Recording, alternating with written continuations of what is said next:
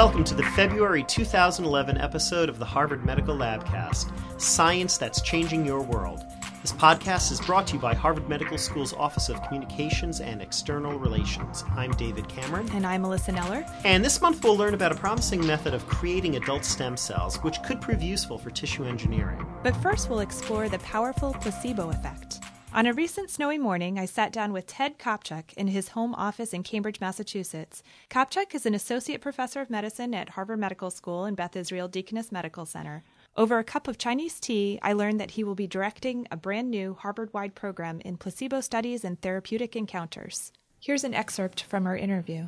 Could you start off by, in very broad strokes, painting a picture for people? What is placebo and what is the placebo effect? Sure. Placebo effects are the self-healing capacities embedded in the ritual of medicine, the patient-physician relationship, and the power of imagination, will, and belief. It's the stuff that has to do with the art of medicine as opposed to the technological interventions of medications, procedures, and surgery. So when I hear the word placebo, I think of a sugar pill or a dummy pill that doctors prescribe to a group of patients in a clinical trial so that they have a control to compare against.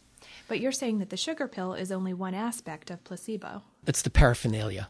The idea of a placebo effect really comes out of the randomized controlled trial, which develops after World War II. Scientists were using placebos as a control for the active intervention being tested, and people started getting better in the placebo arm. That's the classic understanding of placebo.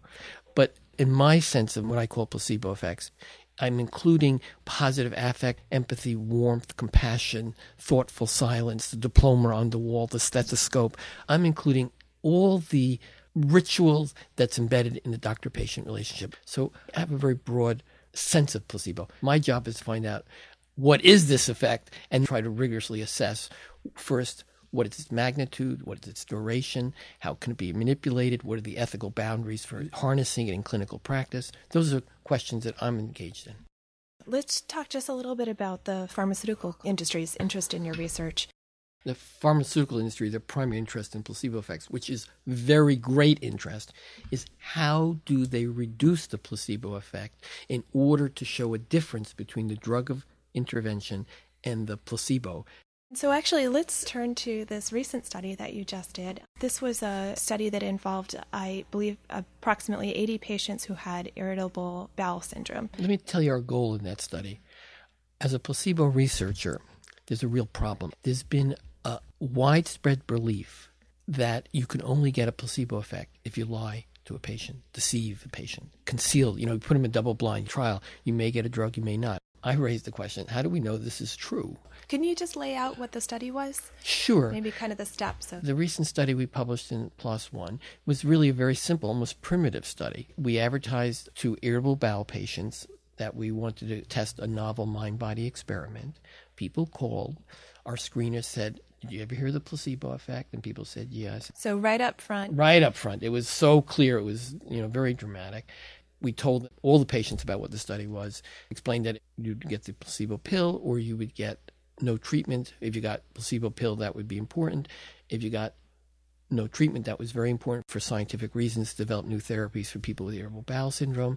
All the patients received the exact same doctor-patient relationship. What do you mean by that? How were you able to control that? First of all, we scripted the interview, but both groups had the exact same intervention except for the last moment. So they didn't know which group they would be in during that conversation. Right. At the last moment, the envelope was opened and the GI doc or the nurse practitioner said, oh, you're going to get the placebo. Here's a bottle of pills that said placebo. And we said, you have to take it twice a day. Okay. Or you opened the envelope and said, oh, you're in the control arm. So after that first visit where they encountered either a physician or a nurse practitioner and they had this conversation, and at the end they open the envelope, they discover whether they're going to be taking the placebo pills twice a day for 3 weeks. Is that it's only 3 weeks. 3 weeks. Very short. Or whether they're just going to be coming in for follow-up visits without taking any placebo pills.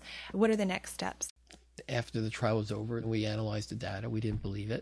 People who took the placebo had an improvement rate of 62% reported adequate relief in the last 7 days. That's huge for irritable bowel. And people in the no treatment reported 35% improvement, which is normal for regression to the mean and spontaneous remission. So it was almost double the amount of improvement in the treated with placebo arm.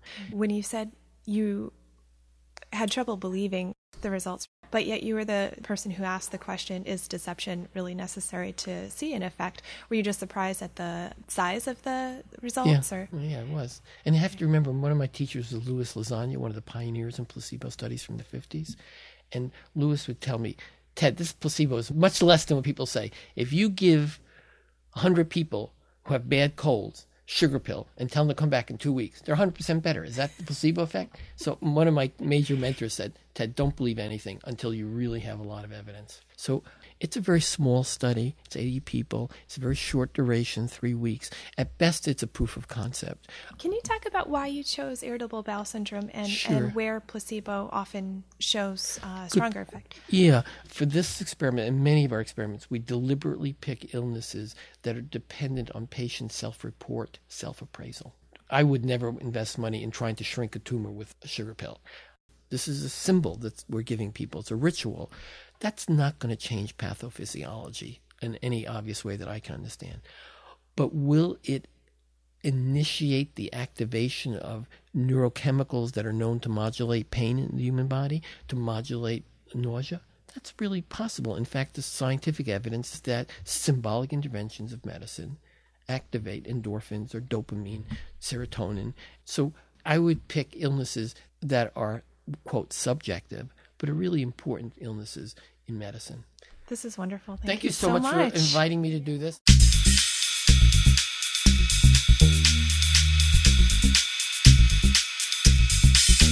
Medical history is rife with diseases so horrific that they give every medical student nightmares. Take fibrodysplasia ossificans progressiva, or, for the Latin challenged, FOP. In patients with this rare genetic disease, trauma causes soft tissue, such as muscle, to turn into bone.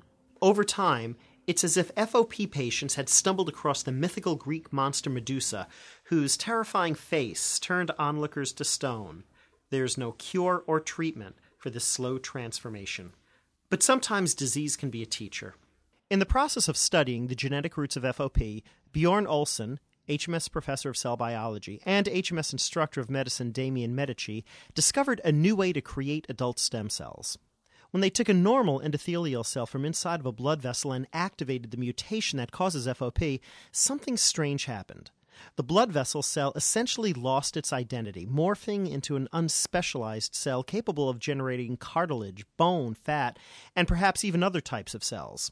In other words, FOP provides a genetic time machine in which a mature cell can journey back into childhood, back to a time when its career options were still open. According to Medici, this may have clinical applications. Obviously, tissue engineering for personalized medicine, where you can just take a mature vascular endothelial cell, say from a patient, you can get it from skin, take those, isolate those cells, grow them up in culture, and then turn them into whatever you want to turn them into. It's conceivable that transplant patients may one day benefit from Medici and Olsen's serendipitous discovery.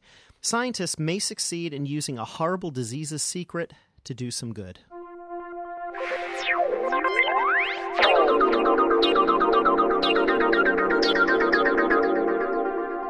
This concludes the February episode. We'll leave you with a quote from Hippocrates. Healing is a matter of time, but it is sometimes also a matter of opportunity. This podcast is a production of Harvard Medical School's Office of Communications and External Relations, and we'd love to hear your comments on this program. Visit our podcast website at podcast.hms.harvard.edu and tell us what you think or read what other listeners are saying. In order to learn more about Harvard Medical School, our academic and research programs, and our affiliated hospitals and research institutes, visit hms.harvard.edu.